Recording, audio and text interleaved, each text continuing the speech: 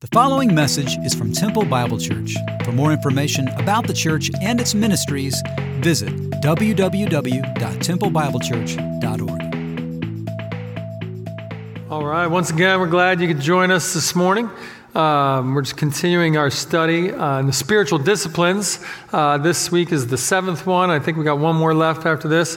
But before we get into it, I just wanted to highlight something on the screen for our food and gift drive. We have a food drive coming up, or going on right now. We've been doing for years and years now, benefiting those in need in our community and within our church. And so there's a QR code you can scan there to see a list of things. There's also banners out there in the lobby, Creekside lobby, Outback lobby, just to find ways that you can help out. We'll be helping at least 50 families throughout the season, both with food and then with gifts at Christmas time. And maybe you know of somebody, or maybe you're in need as well. Don't be shy. Please reach out to me, and we can add you to the list. We would love to assist more families, and we're just so thankful for your generosity. So we're looking today at serving and hospitality when it comes to spiritual disciplines. And these things we've been studying over these past weeks have all been things that really are other-centered disciplines. Now, even studying God's Word, you may say, well, that's a self-focused thing, but really it leads you to be others-centered. And so all these things can fall under that window of living out a gospel-centered life. Last week's sermon that Chase gave just gave me a good reminder of how hospitality and serving goes hand in hand with giving. One of the verses that he used was Ephesians 4:28. Let the thief no longer steal, but rather let him labor, doing honest work with his own hands, so that he may have something to share with anyone in need. So we have this idea that, yes, we are generous, but we're generous toward others. And today that's what we're going to look at. I'm convinced that radical hospitality and extravagant generosity should inform everything that we do in the Lord's name. And so when we think about that, from the way we decide on which opportunities to take up, what to do with our time, talent, and treasures to others, today we're going to closely examine serving and hospitality. We'll look at them separately as seen in Scripture in real-life examples, but also see how they kind of mesh together and go hand in hand. So when it comes to serving, you could ask the question, what is the root of serving? What is the basis of what we call serving? And it comes from a Hebrew word called avoda. And that Hebrew word avoda is found all the way back in Genesis 2:15. And this one word can be used interchangeably with work, worship, and service. Genesis 2:15 says, the Lord God took the man, put him in the Garden of Eden to work it and keep it. That's avoda. But you see how these things aren't separate. That we're living lives that are meshed together with our work, with our worship, and with the way that we serve God and others.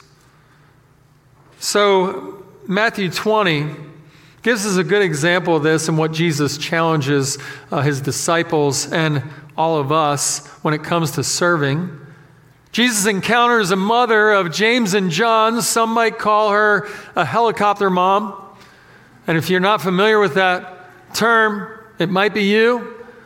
I don't even think I need to explain it. That picture kind of sums it up. But this helicopter mom of James and John was coming to Jesus and saying, hey, they're already in the inner circle. I don't know what more she wants, right? The three, James, John, and Peter, but no, she needs a little more. She's like, hey, could you hook my sons up with the most prized place at your right hand and the left? Jesus, he's so kind and gracious. He just doesn't make her feel real dumb. But he does say something that's interesting. He says, yeah, you really don't know what you're asking for, to be at my right hand and be at my left. Your sons will understand that one day because they actually gave their lives for the gospel. But the right hand and left of Jesus was what? They were crosses. And so this is what she's asking for. She was asking for a special place, and he's like, you don't even know what you're asking for. And just like in a family or even a team, I imagine like a team, like some mom comes for special treatment for this one player, and the rest of the team gets wind of it, right? What happens to that team? To put it nicely, they're pretty ticked, right? And so these 10 disciples are like, hold on a second. What is your mom saying? And so they're ticked, and they recognize that, and Jesus recognized that, and as a good leader that he is, he gathers them up and begins to teach them one of the most iconic lessons he could teach to his disciples and to us. It's found in verse 25 to 28 of Matthew 20. Jesus called them to him and said, you know that the rulers of the Gentiles lord it over them, and their great ones exercise authority over them. It shall not be so among you, but whoever should be great among you must be your servant. Whoever be first among you must be your slave, even as the Son of Man came not to be served, but to serve, and to give his life as a ransom for many. So here's Jesus. You want this elevated position?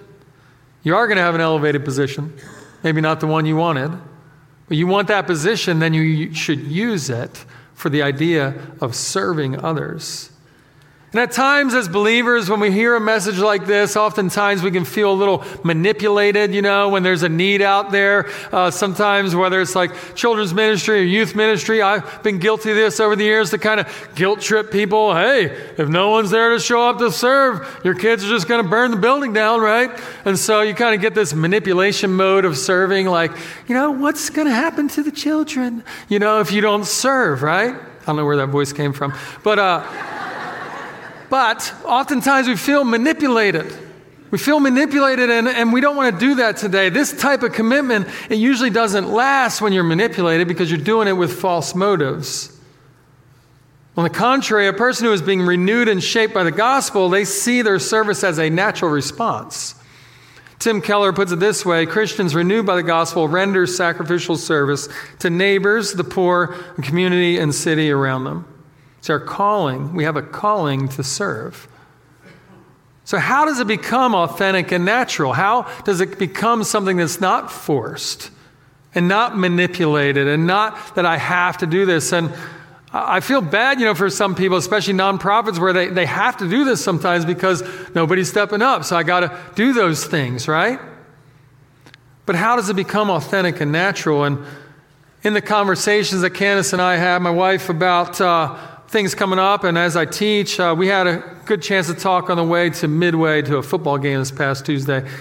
And one of the things she said about this topic is, it really just comes down to obedience. Now, we have different gifts, and we'll get into that, serving and hospitality. We have different gifts, and some are stronger than others, but there's not an option here that, I'm not gifted, so I don't do this. But it comes down to obedience, just like as a parent, right? If you're trying to teach your kid to obey, future parents, parents that have been parents, parents in the middle, whatever it is, if you're trying to teach them to obey, sometimes it comes down to a simple statement that you just, have in your back pocket, right? Because I said so. And most of the kids don't like that statement. But most likely you know better. You've been around the block a few times. You understand, because I said so. Now that's coming from a human. A person that has a sin nature. But when it comes to God and Jesus and His Word, to say, because I said so, is the only reason you really need to obey. It's coming from the Creator, not a fallen human being. And so simple obedience is important. And then also throughout the gospel, John speaks of what it looks like to have an abundant life. And the authenticity and it coming natural comes from abiding in Jesus. John 15:5 says, I am the vine, you are the branches. He who abides in me and I in him bears much fruit. From apart from me, you can do nothing. So we can understand from this verse, we can do absolutely nothing of eternal significance without abiding in Jesus. But oftentimes we try to serve without abiding, and it doesn't go well. What does serving without abiding look like? It's kind of the equivalent of the acts of kindness movement, right? It's like just do a good deed for just good deed's sake, with really no follow-up or no interaction or no hospitality or no anything involved with it. Now that's a great gesture. If you want to do that for me today, that's great, whatever. But that's not really what he's getting at when it comes to serving. We all like a free gift and a free meal, but that's not what we're talking about here. See, if you do enough acts of kindness with the intention of being noticed or feeling good about yourself without getting that desired attention or affirmation, you'll soon get burned out. And you won't want to do it anymore because it's not feeding you. It's not feeding you. Serving without abiding is empty.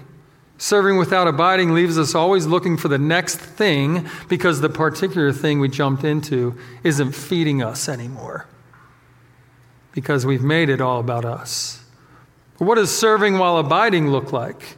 Serving in the process of abiding can be one of the most rewarding experiences you've ever had in your whole life. We're always chasing that next experience. When you serve while abiding, it is absolutely amazing.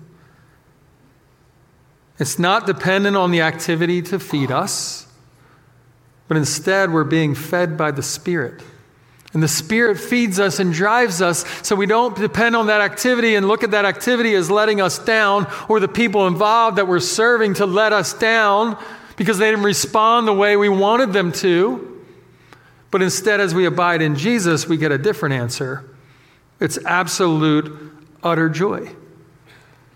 Not dependent on the person and not dependent on the thing. So we abide and it can be authentic and it can be natural. John 10:10 says the thief comes only to steal, kill, and destroy. But I came that they may have life and have it abundantly. He came that you can have life and have it abundantly. And part of that abundant life, a key part of that is serving others. Is giving of your time, your energy, your talents, your possessions to serve others. As I'm thinking about a personal example of this, the first person that popped in my mind, it's not because she's a daughter of mine, but it literally is just because that's the first person I thought of was my daughter Kendall. When I think about some things that she's been through and things that she's come alongside, me along the way, I think, oh, well, she serves because of this, and it's really not the case, I'll explain later, but she came to us one day, my wife and I, and she wanted to ditch volleyball. She was doing volleyball, basketball, soccer, and maybe not soccer at the same time, but track and all these things. She's like, I need to cut something out. And her knowing me, she knew she had to come to me with some good reasons because I didn't want her just to sit around and do nothing, right? Just sit on your phone on the couch, just endlessly, whatever you're doing. I don't know what you do with that thing. And so she came. She was preemptively active. And you know what she did with us? She brought her Chromebook to the living room, got the HDMI cable, plugged it into the TV, or I don't know what she cast it up there, whatever she did. And she made a PowerPoint. She made a PowerPoint on why it was okay for her to quit volleyball. I'm like, dude, this is impressive. This sounds like something I would do if I had that technology back in the day, right? She comes at us with a PowerPoint. Not only was it a PowerPoint, one of the slides in there was so that it could free her up to serve. Now, some of you are like, that is a noble statement. But if you know my role here at TBC, you know that it could also be a manipulating slide because I'm the local outreach pastor, and I'm the one that's supposed to be pushing everybody to serve. And she says, frees me up to serve, Daddy. Right? So Candace and I both looked at each other like, oh, man. She's trying to get at us here, and she's really smart. Sounds like she's been doing her homework. But what's interesting about that, our feeling of manipulation quickly turned to the fact that she wasn't lying.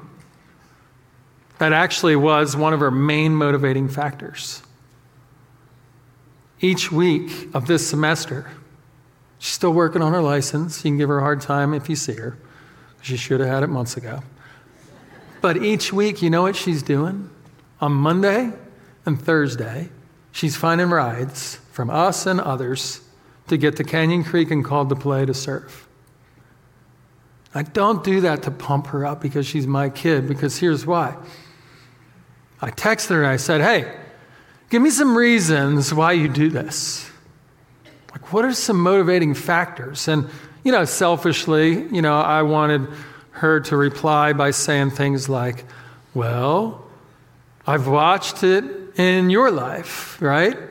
This is what you do for a job, and we've been doing lots of things together. So I wanted those replies. But what I got was even better, way better. This is what she said. She said, I don't really know except that God calls us to serve. It honors him. And this is how I grow in my faith. That's it. I can go sit down. I mean, it's just, there it is. I don't really know why except this.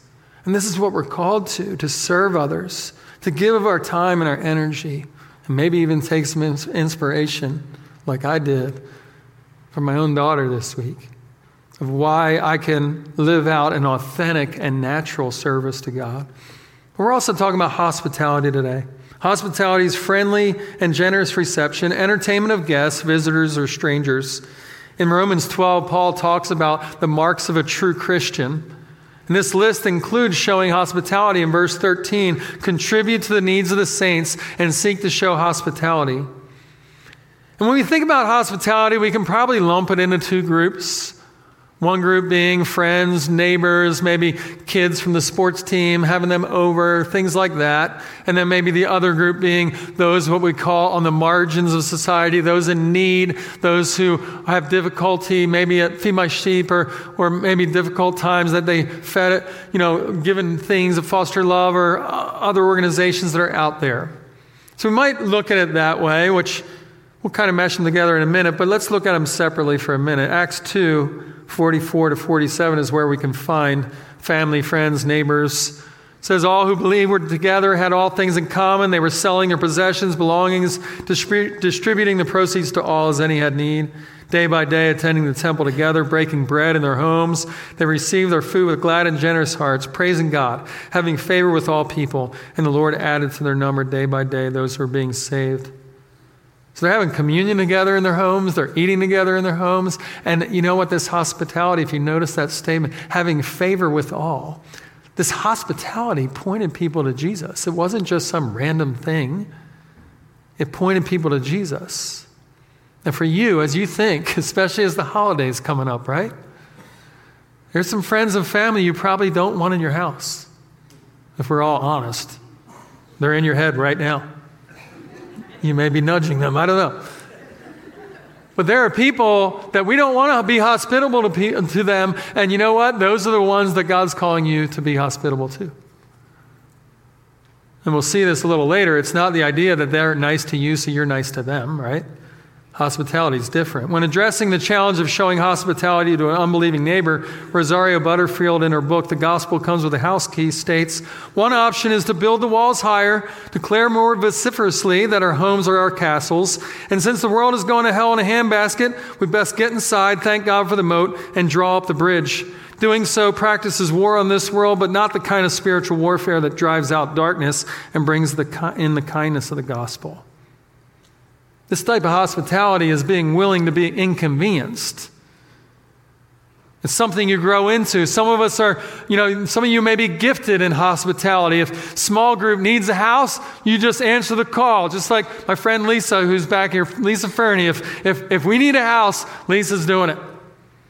It's not easy for her, but she's gifted in that area. And some of you are gifted there. But just because you're not gifted is not an excuse to not do it. We're called to pursue it anyway, and we need to be affirmed in this area that a mess is actually okay. Actually, a mess might even be better because the people you invite in actually know you're not just a robot, that you actually live life and things get messy. And you can invite them in the mess. You're living with open hands, right? Not being in control of everything, but being willing to invite people in even in the mess. See, it's not about gifting. Again, it's about obedience. Then we think about hospitality to those in the margins of society. It's, interesting how we decide. We get to decide who's our neighbor. We get to decide, who we're going to welcome in. Keep these people at arm's length and welcome in those who are like us. Those who look like us. Those who can treat us well. Those who we can benefit mutually from. But Jesus, time and time again, shows a different picture. Even in these notes, I'm separating the two when they still should be meshed together. Richard Beck, in his book Unclean, does a masterful job of identifying the long-standing cultural rules concerning what is clean and unclean. He helps the reader understand how Old Testament law, culture, and society have shaped what we view as pure. He explains the transformative work of Jesus in how we view others and how it should influence us in the realm of hospitality. So we come at it like this. Maybe I can explain a little further. Back then in the New Testament and even further back in the Old Testament, you had disease and you had diseased people. And so you had to keep them at arm's length for your health, and you had to keep them out here. And so here was the diseased, here was the impure, the unclean, and you had all kind of laws about it. And even like lately, like even back in some decades back, you had AIDS come to the surface for us, and this thing is going to destroy everyone. I can't have anybody near that, back with Magic Johnson playing the NBA, and it's like, he can't even be on the court, with us. And it's just the idea of impurity and uncleanness. And I'm not saying, just ditch all that and, just eat all the germs up. I'm not saying that at all. But the idea of us being able to determine who's clean, who's unclean. And in our minds, we go through this whole filtering system. And what he does in his book is pretty powerful. He helps us see that what Jesus did was he purposefully went to the unclean. Look at it time and time again in Scripture. A man possessed by a demon in this grave. He comes off a boat and he meets this dude. Then he meets this woman who is unclean. And he just time and time again, he goes to the unclean. And you know what happens to them? They become clean. He goes what society says, and even health-wise says, impure, and he does what? He makes them pure. And you're like, well, that's Jesus. He's the Son of God. Well, if you call yourself a believer, guess who's living inside of you? Yeah, the church answer, it's Jesus. So you have the Son of God. You have the opportunity to reverse this trend of society, of pushing people out and keeping them out, but instead welcoming them and showing them Jesus. Letting them see that there's something different. And just like the early church, that reputation goes out. And man, I see it. I'm looking at people even now that show this on a weekly basis. And the reputation in our community from this body is amazing in this. But it's also a challenge for us to continue. So we think about how it changes us. Beck says this, here in Jesus, we see a reversal, a positive contamination. Contact cleanses rather than pollutes. But this isn't a new concept that he came up with. You can look at Luke chapter 10. This is where he got it from, Luke 10, 29 to 36. We're not going to read it all together, but you can see it if you want to follow along. When Jesus was asked about eternal life by a lawyer, what did Jesus answer? He answered in a unique way. He actually pointed him back to something he could be familiar with, which was the Shema found in Deuteronomy. And he said, love the Lord your God with all your heart, soul, mind, and strength, and love your neighbor as yourself. And the lawyer was familiar with that statement, right? But he wanted to ask a little further and say, all right, maybe there's a loophole here. And he says, who's my neighbor then? Who's my neighbor? I want to know. Define to me my neighbor. How did Jesus reply? Did he say, well, it's the people on your street, and start naming people on the street? Because he could have done that. Did he say, oh, it's in your law office, this place you rent, this building, Jim Bob down the hallway. I don't think they had Jim Bobs back then, but if they did, maybe, oh, it's this joker down here that you need to share your faith with. No, what did he use it as an example? He told him a story found in Luke 10, verse 29. He told him a story about a man who was beaten, robbed, and left for dead. He told him of two men, the religious leaders, who would have been or should have been the ones to first offer aid. And you know what they did? They did this when they saw him over here and walked across the street pretending not to see him. And then Jesus goes even further and says, here's the example, a Samaritan. What? Not a Samaritan. You can't use a Samaritan as an example for this. Samaritan was the most hated group of people in society. They were hated by the Jews and Gentiles. They're in the middle, mixed race of people, and everyone hated them. And Jesus uses him as the hero. And here's what the Samaritan does. He recognized that all in society were his neighbors. He met the man in his time of need. He had compassion on him. He bandaged up his wounds, sent him on his own animal to an inn to take care of him, and continued to look out for him in the future. He did all these things. He didn't just give him a meal and say, good luck. He actually bandaged his wounds, gave him his own animal, walked beside the animal, took him to the inn, and said, I'll be back to pay whatever he owes. He continued on with him. The Good Samaritan is a great example of supernaturally fast-forwarding the relationship. You ever heard of that term before? I didn't hear that term either until it popped in my head at a staff meeting, and Dave Tate's like, hey, that's a good one. I was like, oh, okay. I'll repeat it, I guess. But then I started thinking about it, and it was like, oh, wait, this is it. God brings people in our path, and we get to encounter them in hospitality, and that hospitality, just like in Acts 2, it fast forwards the relationship to go deeper than you thought it could in a matter of days and weeks, to the fact that they get to see this and you become friends. See, one of the general principles that we suffer from, I would say, is the return the favor mentality here in America. I'll scratch your back, you scratch mine, hook me up. And Jesus blows that idea up when it comes to hospitality. Luke 14:12-14, when you give a dinner or a banquet, do not invite your friends or your brothers, your relatives, or rich neighbors, lest they also invite you in return, and you be repaid. But when you give a feast, invite the poor, the crippled, the lame, the blind, and you will be blessed because they cannot repay you, for you will be repaid at the resurrection of the just. Now again, we said there's a balance, so he does talk about hospitality, especially like we said in the early church. But when he's asked for examples, he gives these examples. Bob Goff puts it this way in his book, Love Does. Seek to spend time with the kind of people most others spend their lives trying to avoid. There's a good goal. So some of you might be paralyzed by the thought of hospitality. Some of you, in the thought of, you opening your homes, you start twitching because it's not perfect or it's not right the way it should be. Jen Wilkin puts it this way. Orderly house or not, hospitality throws wide the doors. It offers itself expecting nothing in return. It keeps no record of its service, counts no cost, craves no thanks. It's nothing less than the joyous habitual offering of those who recall a gracious table set before them in the presence of their enemies, of those who look forward to a glorious table yet to come. It is a means by which we imitate our infinitely hospitable God. See, service and hospitality, they go hand in hand. Peter points that out in 1 Peter 4:9-10. Show hospitality to one another without grumbling. As each has received a gift, use it to serve one another as good stewards of God's varied grace. And then Jesus, he meshes these together in an iconic passage in Matthew 25. If you look at Matthew 25 in 30-something, I don't have it down here, it's like verse 40, somewhere in there.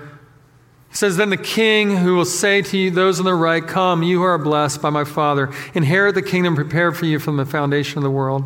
For I was hungry, you gave me food. I was thirsty, you gave me drink. I was a stranger, you welcomed me in. I was naked, you clothed me. I was sick, and you visited me. I was in prison, and you came to me. Then the righteous will answer him, saying, Lord, when did we see you hungry and feed you, or thirsty and give you drink? When did we see you a stranger and welcome you in, or naked and clothe you? And when did we see you sick or in prison and visit you? And the king will answer them, truly, I say to you, as you did it to one of the least of my brothers, you did it to me.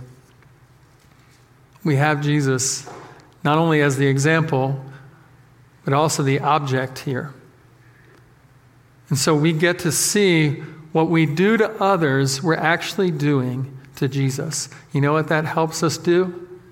Be friendly to that family member and welcome that family member who everyone else doesn't want around.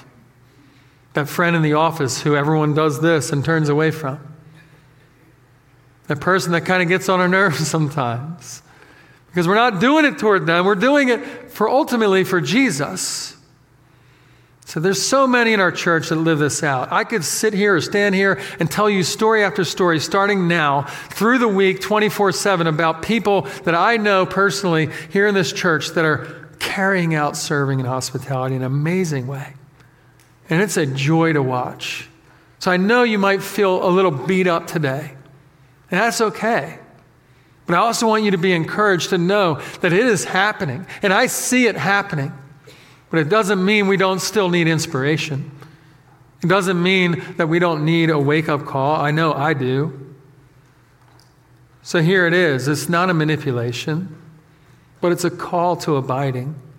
It's a call for us to regularly abide with Jesus. And as this time of abiding increases, you will naturally become more obedient. You'll begin to think outside of yourself toward others. You'll be challenged and inspired to dedicate yourself and your family to a life of gospel-centered living and gospel-centered community. You may even adopt this statement. This is a statement that pops up on my phone once a week. One of these days, I'll probably get it tattooed somewhere. What's a powerful statement that I always have to think about, because I need this reminder too. It says, I used to be afraid of failing at the things that really mattered to me, but now I'm more afraid of succeeding at things that don't matter. Maybe you're out there and you've been pursuing, if you really were honest with yourself, things that don't matter. I know I do. And all of us can take this time to really consider, have I been abiding with Jesus? Because abiding turns that around, and abiding rejects that mindset. Abiding makes you a great neighbor. Abiding makes you a great servant. When it comes to opportunities to serve, you can even see on the screen, I just threw this up there because we have a website, we have locations. If you want to practically take this step, you can scan this code. You can go on our website to the local outreach way, to that side of things under mission, and click on that and see all kind of ways you can put this into action. You can also put it in action through being involved in a small group, in a community group, and being hospitable that way. But maybe you want to talk about this further. Maybe you hated what I said and you want to just talk some more. That's fine. Email me. I'd love to talk to you more about what this looks like. Let's pray. God, we are thankful for your love, thankful for your mercy, thankful that we don't have to wear ourselves out trying to figure this out, that as we abide in you, you give us the strength. As we abide in you, you give us the things to share.